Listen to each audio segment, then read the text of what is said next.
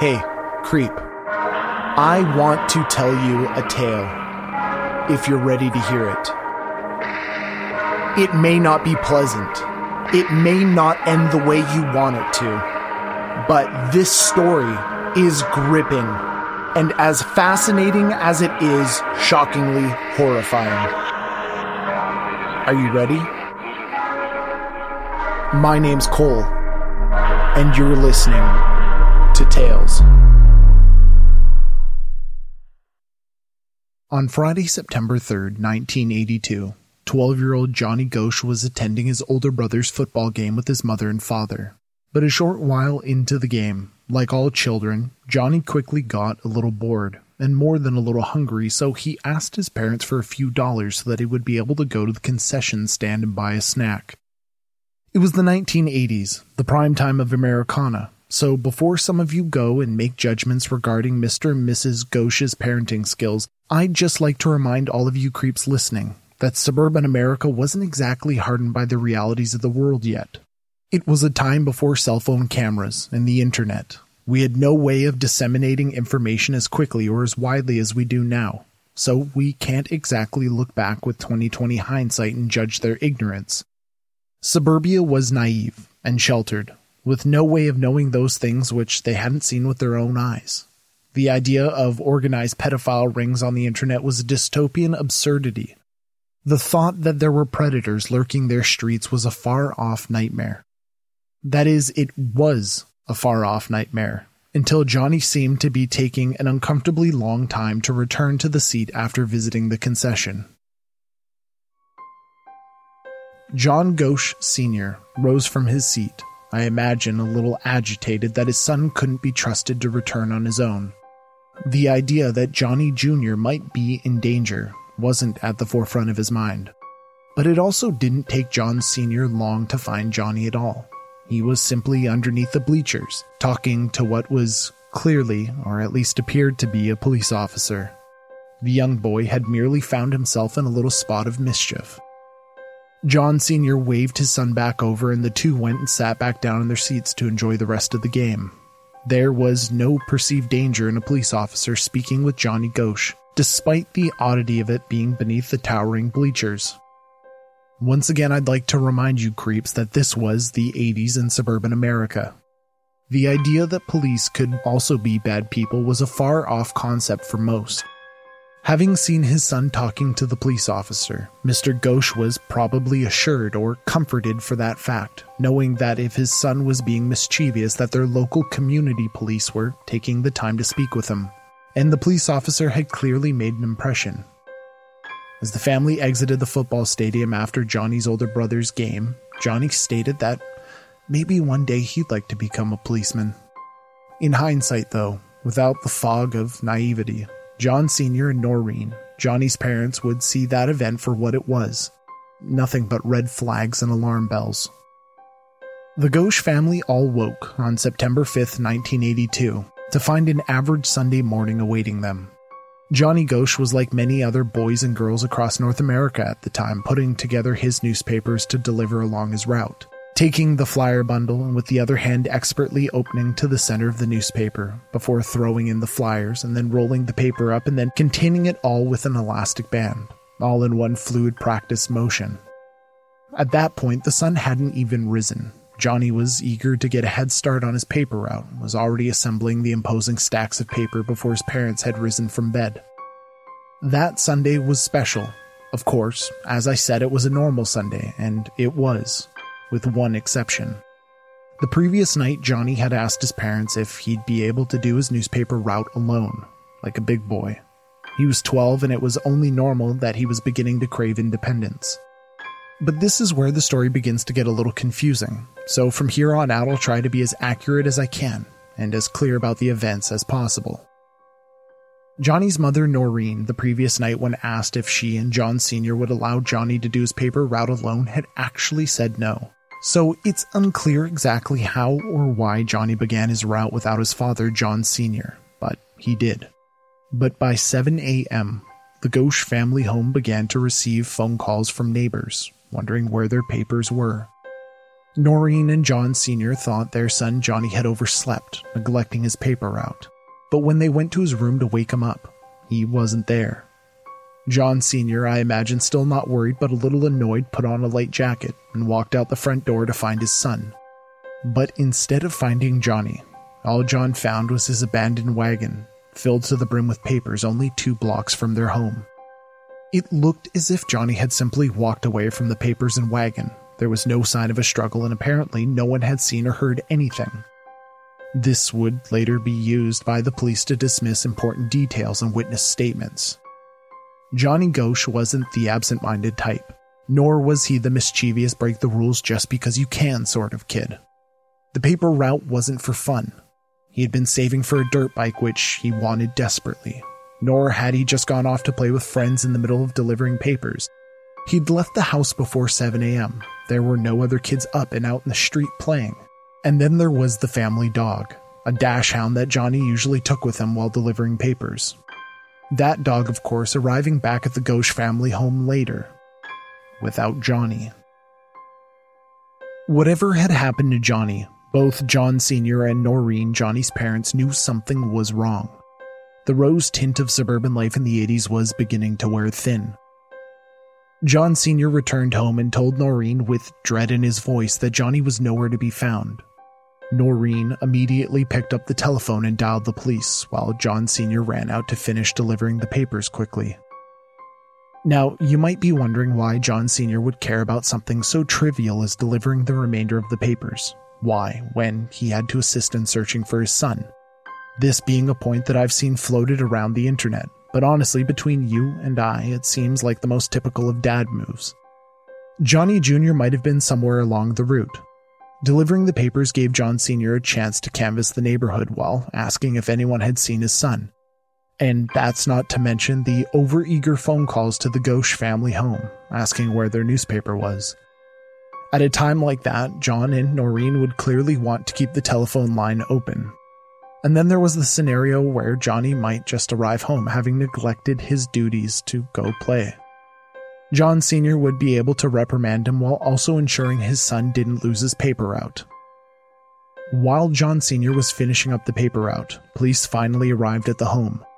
According to Noreen, the police took a total of 45 minutes to arrive, despite the police department being a mere 10 blocks away. And when they arrived, they had already decided Johnny was a runaway, nothing more and nothing less. Despite what the police initially thought, and continued to think, or how much they tried to tell Noreen and Johnny Sr. that their son had run away, it became clear to Johnny's parents at least, that Johnny had been abducted. Both Noreen and John Sr. began in earnest to track down and alert their neighbors of what had transpired, asking anyone and everyone if they had seen anything suspicious. And their efforts didn't go unrewarded. One of the Ghosh's neighbors was a man named John Rossi. When asked by Noreen and John Sr., John Rossi told them that he'd seen Johnny at some point previously giving directions to a man in a car, which looked to be a blue Ford Fairmont.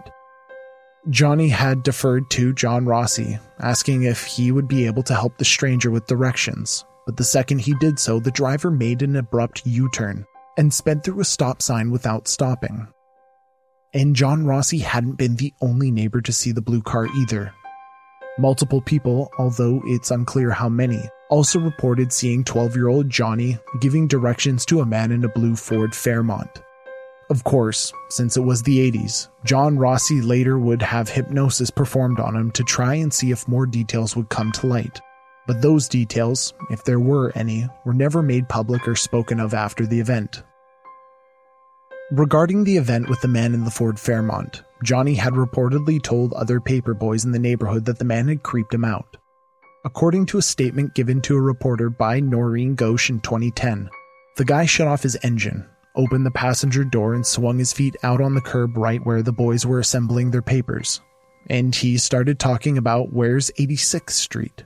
Johnny turned to Mike and said, "I've got my papers loaded in the wagon. I'm scared. I'm getting out of here. I'm gonna head home." The man pulled the door shut and started up the engine, but before he left, he reached up and flicked the dome light 3 times. Then he pulled out and left. According to Noreen Ghosh, the driver had turned their cabin light on exactly 3 times, which would have been his signal to a co-conspirator.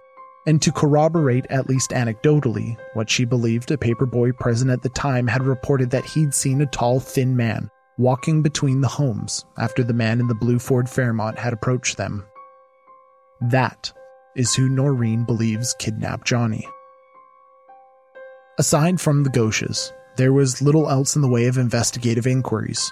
To say the police department was not up to the task would be a very kind, diplomatic euphemism, devoid of a few curse words.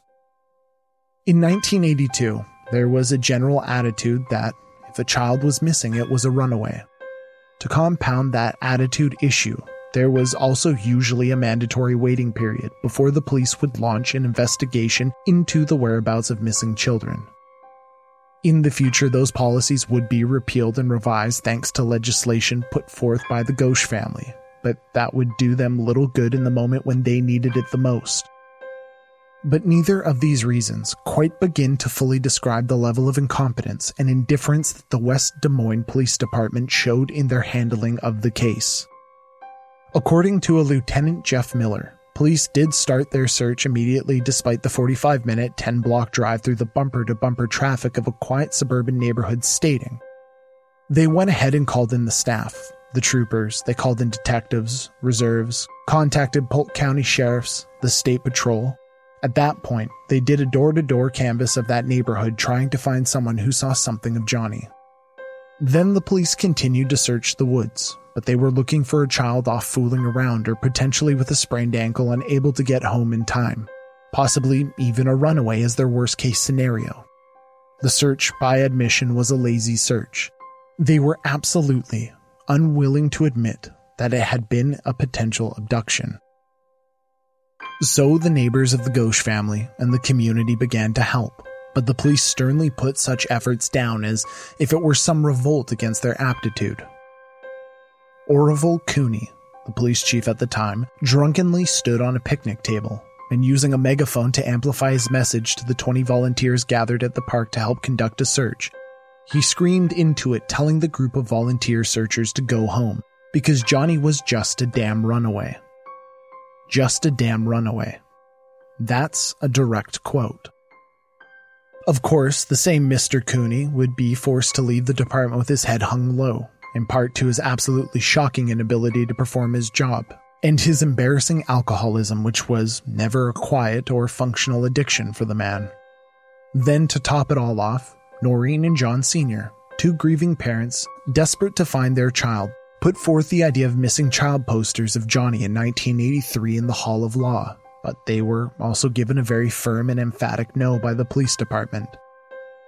Noreen would later say, "We approached them to ask if we could bring out a quantity of missing posters, hoping someone might remember something and call with info. They refused, saying it would be a downer for fairgoers." For quite a period of time, there was mass speculation in the community following the case locally into the mental well-being of Noreen Ghosh.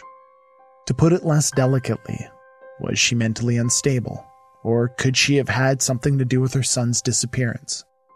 There were also conspiracy theories surrounding John Sr. and why exactly he had felt it necessary to finish the paper route. But were those conspiracies just that? The words and ideas of those too far removed from the case and the resulting grief? It would tragically be the disappearance of more boys that would finally lend credence to the Ghoshes' claim that their son had been kidnapped, and in large silence most of those deluded and uneducated theories. Unfortunately, creeps, you'll need to wait till next week to continue the story. It's been 1 year since the podcast started, and to commemorate our podcast birthday, this will be a multi-episode case. So hold on tight. We're in for a bit of a journey.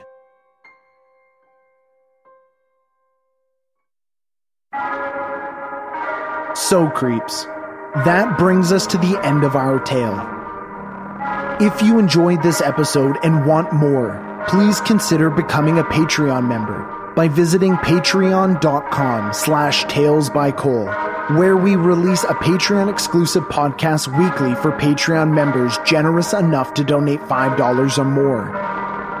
If you have some time on your hands, please consider leaving us a 5-star review on Apple Podcasts or wherever you listen to podcasts. They are so incredibly important in getting these stories out there. And even more importantly, every 5-star review gets me one step closer to moving out of my mother's basement. You can also join us on Facebook, Twitter, and Instagram by searching Tales by Cole. This episode was written and narrated by me, Cole Weavers, and sound production and editing by Matt Black. Remember, creeps, take care of one another, stay safe, and don't forget to lock the doors.